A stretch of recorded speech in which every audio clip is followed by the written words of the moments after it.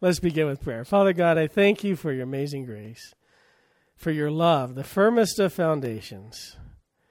Your love is true. You do love us. Thank you, Father, for your love. And I pray, Lord, the deception of the evil one will be rooted out, and the truth of who you are will be revealed in our hearts and minds. We crush the enemy in Jesus' name, and I repent and confess our sins that we would find our hope and healing in you. For you are good. In Jesus' name, amen. Well, here are some statements about how initial inventions have been viewed and rejected when they were originally were presented. This is a 1921 New York Times editorial about Robert Goddard's revolutionary rocket work. He says, Professor Goddard does not know the relation between action and reaction and the need to have something better than a vacuum against which to react. He seems to lack the basic knowledge ladled out daily in high schools. And of course, Robert Goddard, his groundbreaking work is what produced the idea and the eventual development of actual rockets. Drill for oil? You mean drill into the ground to try to find oil? You're crazy. This was said by drillers to Edwin Drake, whom he tried to enlist in 1859. Stocks have reached what looks like the permanently high plateau. This was said by Irving Fisher, professor of economics at Yale University in 1929. Marechal Ferdinand Foch, who was a professor of strategy, said, airplanes are interesting toys, but of no military value. Pierre Pachet, a professor of physiology at Toulouse in 1872, said, Louis Pasteur's theory of germs is a ridiculous fiction. Sir John Erik Erikson, British surgeon in 1873, said, the abdomen, the chest, and the brain will forever be shut from the intrusion of the wise and humane surgeon. And then Bill Gates in 1981, talking about the personal computer, said, 640K? That ought to be enough for anybody. We do terabytes now. The future. Can anyone adequately predict the future? What does the future hold? You look at our movies, and some movies show a pristine future with cities built, people getting along, war is a thing of the past. Other movies show how the world has fallen apart into a dystopian hell. Either the machines have taken over, aliens have attacked us, or a deadly disease has spread over the world and zombies are everywhere. Either way, we killed ourselves, right? I tell you the future. Let me tell you the future. I'll tell you the future. There will be people who will come in the name of Christ and mislead many. There will be wars and rumors of wars, and fear will fill the hearts of many. Fear will fill the hearts of many. Say that a couple times. Nations will rise against nation, kingdoms against kingdom. In various places there will be famines and earthquakes. You and your brothers and sisters will be persecuted. Some will be killed, and all of us will be hated for our faith in Christ. Many will fall away and will betray one another and hate one another. Many false prophets will arise. Lawlessness will increase, and people's love will grow cold. However, the gospel of the kingdom will be preached to the whole world, and then the end will come. There's the future. The chaos that the human, selfish, sinful nature produces, the gospel of our Lord Jesus Christ is the only thing that can stop it, heal it, and overwhelm it. The future of humanity is Christ. What I mean is that either you will repent of your sins and accept Christ for who he is, or you will reject him and face the consequences of his wrath. But either way, one thing is certain in Philippians 2, at the name of Jesus, every knee will bow of those who are in heaven and on earth and under the earth, and that every tongue will confess that Jesus Christ is Lord, to the glory of God the Father. Christ will be acknowledged for who he is. He will be known for who he is. Let us make sure we declare daily, Jesus Christ, you are Lord.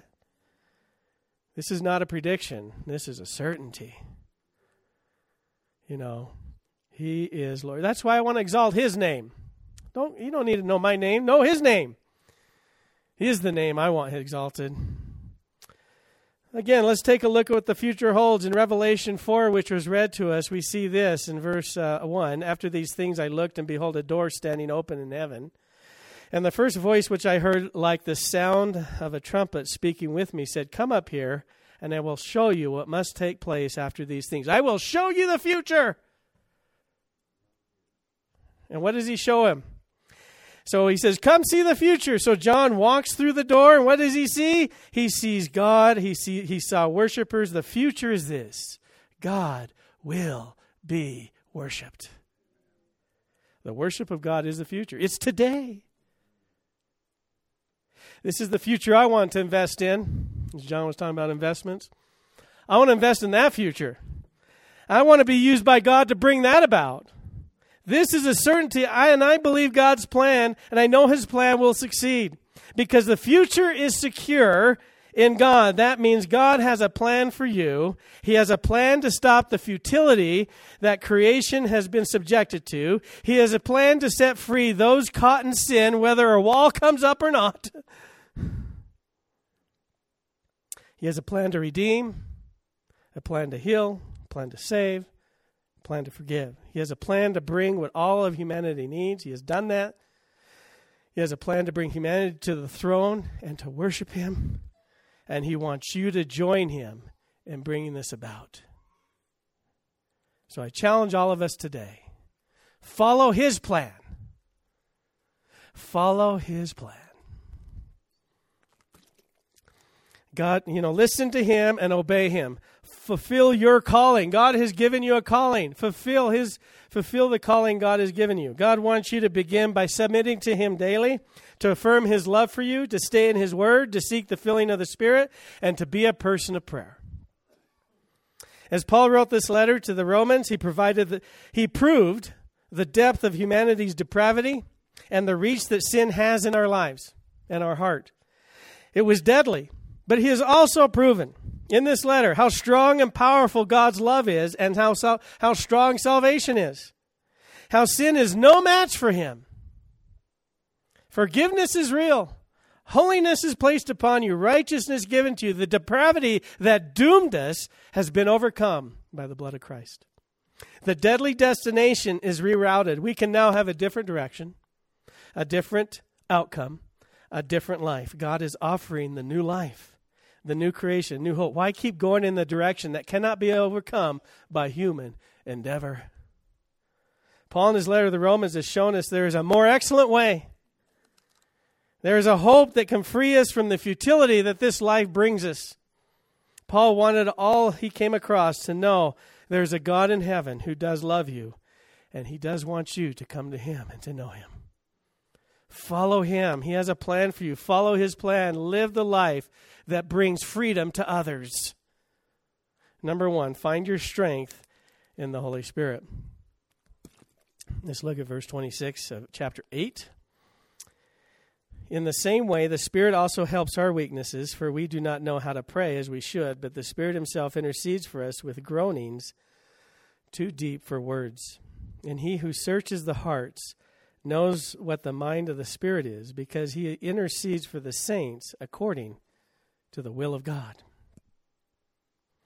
There was a man who asked a mail order company to send him plans for a birdhouse. Instead of sending him plans for a birdhouse, however, they sent him plans for a sailboat. He tried to put it together, but it just wouldn't work. He couldn't figure out what kind of bird would live in this. So he wrote a letter and sent the parts back to the people. They wrote a letter of apology and added this postscript. If you think that was difficult, you should have seen the man who got your plans trying to sell a birdhouse.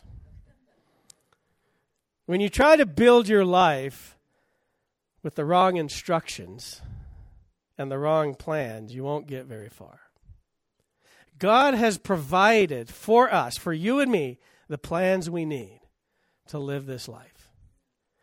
As we read last week in Proverbs, it says, trust the Lord with all your heart and do not lean on your own understanding. Do not lean on your own understanding. That's a very important statement. You should remind yourself every day, I should not lean on my own understanding because it's weak and limited. I'm going to lean on His understanding. God will make your path straight. He will show you the way. So build your life on the plans that God has for you. You know, as we read these verses in verse 26 and 27, we see that prayer is part of the plan. God is calling you to a life of prayer. So number one, make prayer a priority. Make prayer a priority. Yet Paul reached this conclusion because we read in verse 17, and if children, heirs of God, heirs of God, fellow heirs with Christ, if indeed we suffer with him, so we may also be glorified with him. If we suffer with him. We live in a world where we will suffer because we follow him, obey him, and listen to him. We will suffer because this age is evil. We suffer under the curse that God has placed over the earth and what sin has done to us. The sin we're cursed by this sin, and over people, over governments, over all creation that this curse is affected. We suffer because of the futility in which this earth is subjected. All of creation is a slave to corruption. What is corruption? It is something that degrades over time. It falls apart. Creation is falling apart under the curse of sin. Because of that, as followers of Christ, we see the corruption of humanity, the sinful decisions, the tyranny of others, the hurting and violence toward one another. There's people filled with hate. There's decisions that are made to bring pain to one another. Immorality is forced upon us. We suffer as we see the lives of people dying, struggling, canceled, and controlled. We see people as Christ saw them. We must see them as Christ sees them. In Matthew 9, it says, seeing the people, he felt compassion for them because they were distressed and dispirited like sheep without a shepherd. We must see the world as lost, dying, struggling under the weight of sin and curse. And regardless if they have it all together, they're distressed and dispirited because they have no shepherd. What does that mean? They're without a shepherd. That means they're easy prey to the enemy. And the enemy will seek to devour them. Because of that, the compassion of God fills our hearts, and we fall before God, and we weep for them. We feel the weight of sin upon those around us. It burdens us, so we pray. And sometimes we don't know how to pray. So we're called to pray. Also, we face the suffering of persecution and the temptations we endure. We face the poor decisions around us that can affect us. We endure the difficulties of the immoralities that surround us. We too are burdened by the weight of sin that surround us, and at times we want to participate in that sin. So we pray. We pray. We're called to pray. That's why in verse 25 of 8 it says we are to persevere. We persevere through prayer. When we pray, we do not know how to pray at times, and the confusion and the chaos that surrounds us due to the sinful actions of others and the things that we have to wade through, we have to cry out to God.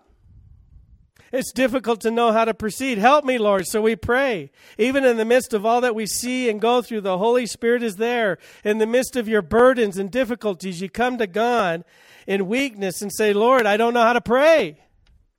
Help me, Lord. I don't even know the words. As I see all the stuff happening around me, as I see the things happening to me, as I see the evil, and it looks like you're losing. What this means is I can't always see God's plan. I get lost in it, in the things that are happening. I can't see what you're doing. I can't understand how this will work. In Hebrews, it says, but now we do not yet see all things subjected to him. It's being subjected to Christ. It's like, doesn't look like it. We don't see it, and we struggle to see it. At times we become like Elijah when he felt defeated and in despair. In 1 Kings, it says, I've been very zealous for the Lord, the God of hosts, for the sons of Israel have forsaken your covenant, tore down your altars, killed your prophets with the sword, and I'm all alone.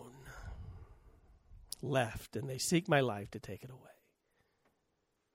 It's all gone, Lord. The whole thing's falling apart. All your people are forsaking you, and I'm it.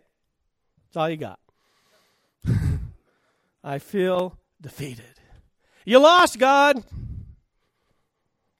In the book of Habakkuk, the prophet complained to God, how long, O Lord, will I call for help, and you will not hear? I cry out to you, violence.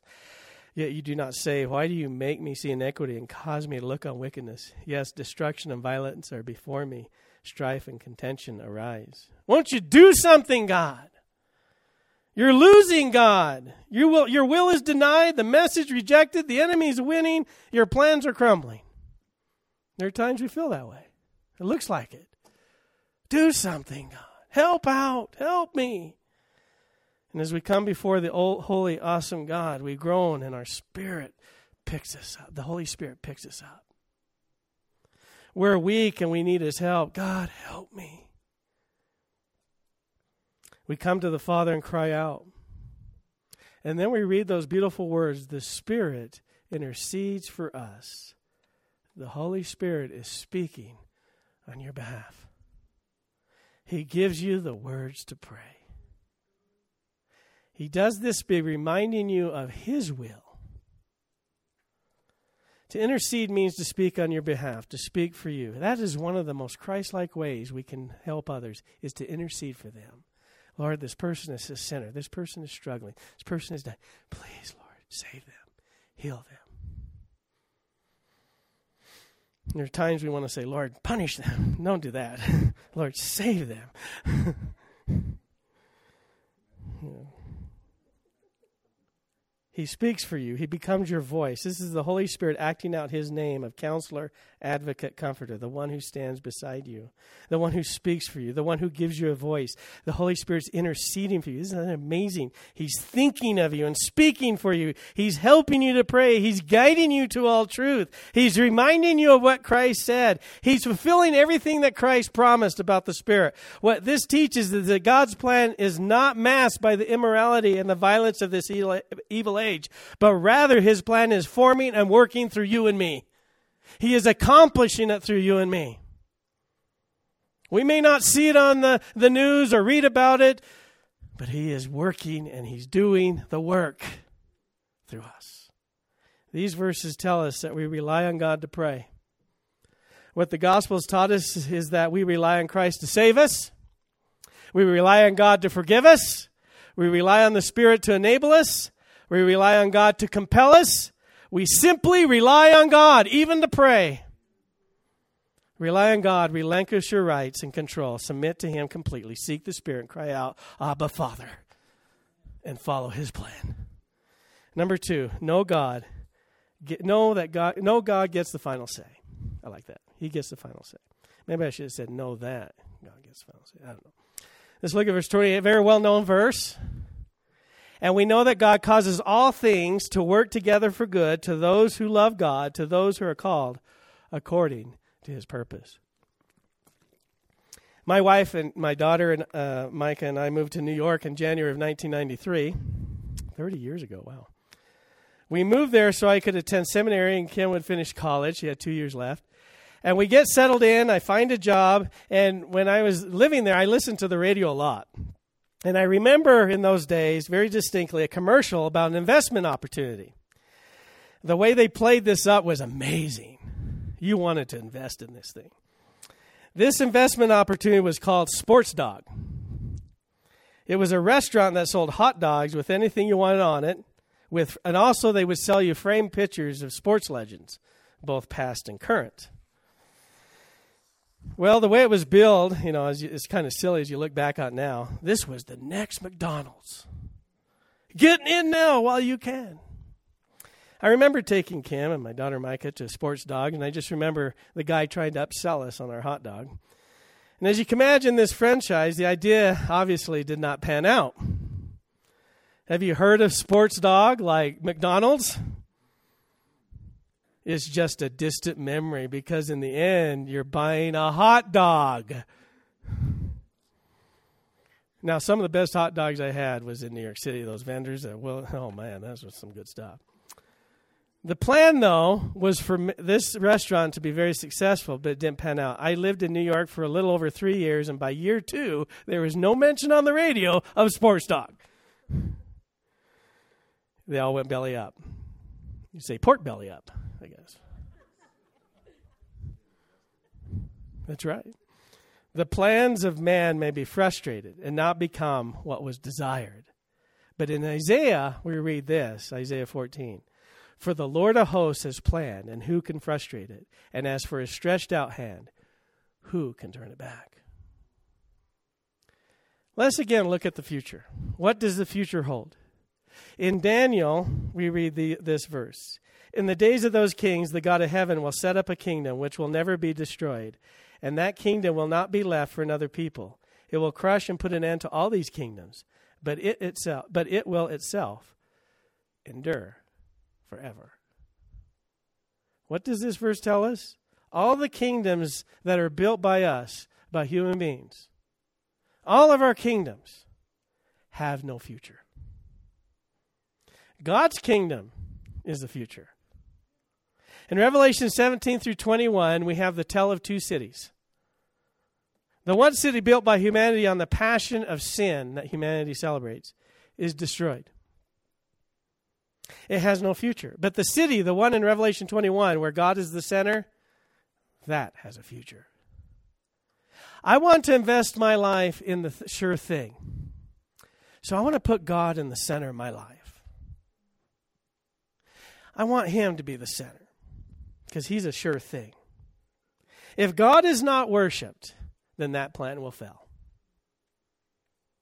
When you pray and you're struggling, the Holy Spirit will intercede, speak for you. The Holy Spirit will remind you of God's will. What He will also remind you is that God gets the final say. So follow His plan.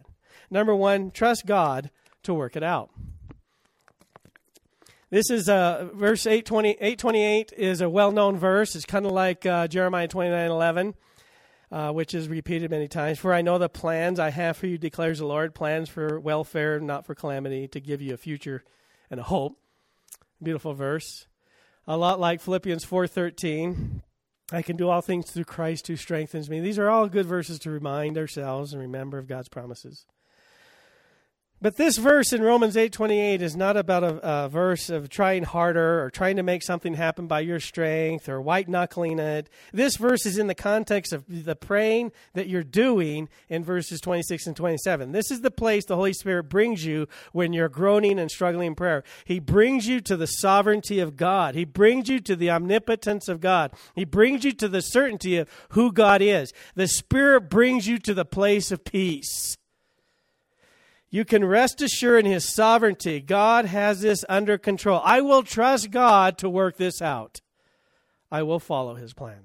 When you look at this verse, the first thing you want to recognize is that God is working to make things good, because that is who He is.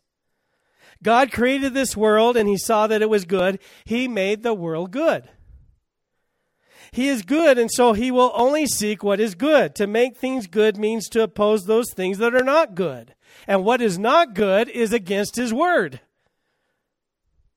What is not good? That which is not according to His plan. We do as a human race, the kingdoms we have built are not good because they don't begin with, God, you're holy, and we worship you. Instead, they're, I am better and stronger than over there.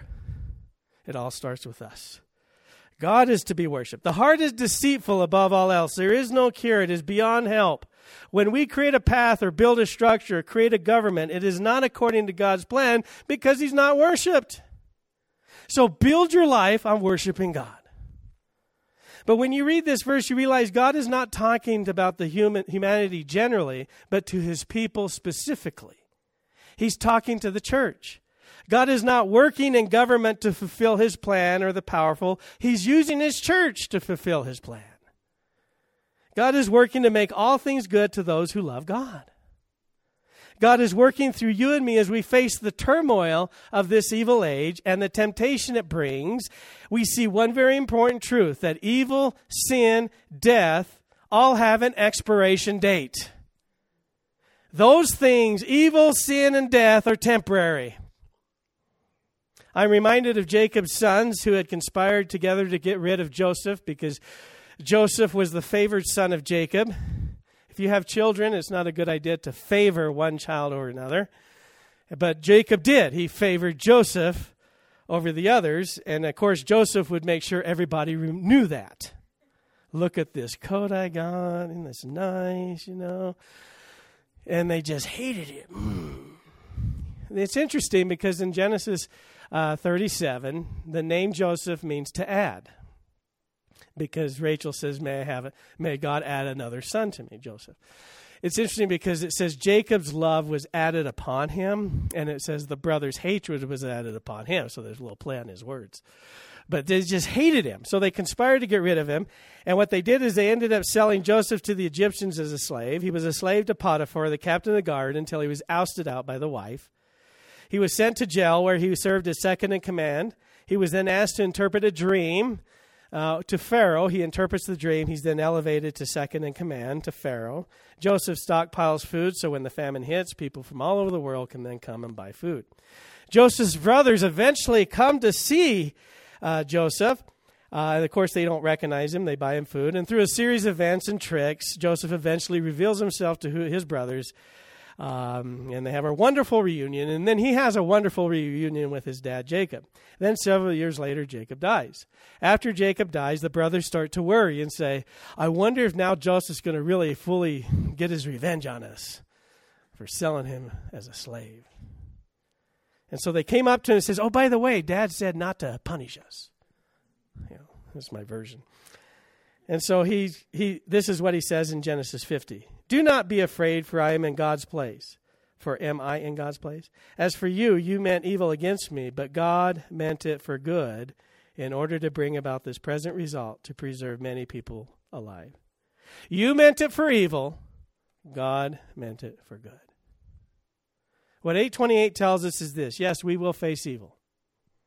We will face the problems and struggles of this evil age, but God overcomes evil. Evil may do its thing, but it will never win. Its purpose and its will never be fulfilled. God sees the evil and he turns it around to fulfill what he wants. The perfect example is the crucifixion is the perfect example of this. Christ was arrested because of jealousy and envy. He was taken and beaten, sentenced to die for no real charges. He didn't do anything wrong. He was crucified on the cross. He died. He was mocked. He was hated. He was buried. And God took the sinful, violent actions of man, and he used it to bring salvation for you and me. He used the evil intentions of the human heart where nothing good resides, sending Christ to the cross. He died a brutal death, but then he arose. The evil of man was used to bring something good. Evil cannot stop what God's going to accomplish. Look at the last part of that verse. Called according to his purpose, his plan. God will use the evil we endure to accomplish his purpose. His plan cannot be thwarted. His will cannot be stopped. Come, Lord Jesus, we pray. We believe in you. We trust you. We want to follow your plan. Because it's a sure thing. And number 3, rejoice in the direction you're headed. Look at verse 29 and 30. For those whom he foreknew, he also predestined to be conformed to the image of his Son, so that he would be firstborn among many brethren. And these whom he predestined, he also called. And those whom he called, he justified. And those whom he justified, he glorified. As I read 8:28, I'm reminded of 2 Corinthians. It says this, Blessed be the God and Father of our Lord Jesus Christ, the Father of mercies and the God of all comfort, who comforts us in all our afflictions, so that we will be able to comfort those who are in any affliction with the comfort with which we ourselves are comforted by God. God comfort you in the affliction you endure now, and now using that same comfort, you can comfort others. Think of it this way. Say you're a drug addict. And you became clean. Now use what you know about drug addiction and turn it into ministry. Help those who are in drug addiction to get out and become clean. Ooh, and Satan hates that. When you turn the thing you struggled with into a ministry, that defeats the enemy's purpose. Use the affliction you suffered to bring healing to others. That is turning evil into good. That is doing what God does. In 8:28, Paul wrote, according to his purpose. What is the purpose to those who are called? What is God moving us toward? It's right there in verse 29. Be conformed to the image of his Son. Conform to Christ. Number 1, conform to Christ. That's where he's leading us all to look and act like Christ. The goal God has for you is to conform us into the image of Christ, to treat others as Christ treated those around him, to love as he loved, to serve as he served, to see as he saw, and to give as he gave. When we read God foreknew, it means he saw what he wanted, he planned it out, he planned for you. He planned for you to know him. He planned for you to live in a way that he designed you to live. He saw it. He called you because he knew you. When you think of God's foreknowledge, his omniscience, you are declaring, God, you know all things. But beyond that, his knowledge is his love for you. I saw you, and I love you. I love you. Affirm his love every day. Never deny it. He predestined you because he loves you. He predestined you because he loves you. He saw you before the foundation of the world, and he chose you to be like his son because he loves you.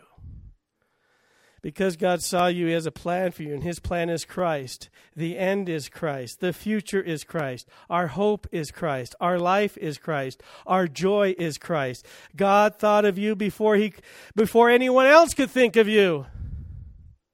And now because of Christ, you get to enjoy the birthright of Christ. What does that mean? You get to know the Father.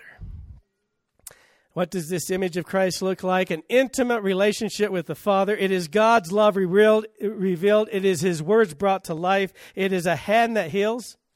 It is a life that brings freedom to others. In 8:30, Paul gives 4 words: predestined, called, justified, and glorified. God in Christ predestined you to be like his Son, with whom he is well pleased. He's called you to follow and serve Christ and to serve as Christ. He has justified you so that you will have the heart and mind of Christ. He is glorified, meaning he will bring you to Christ, who has prepared a place for you. When you think of glorified, that is the day we go into God's presence and stand before his holy throne. We're received into his presence. When all earthly things are over, and we will, with the angels and all those strange creatures that we read about in Revelation 4, we will join in that heavenly choir and we will sing, holy, holy, holy is the Lord God Almighty. And we will never tire of it because it'll be too amazing.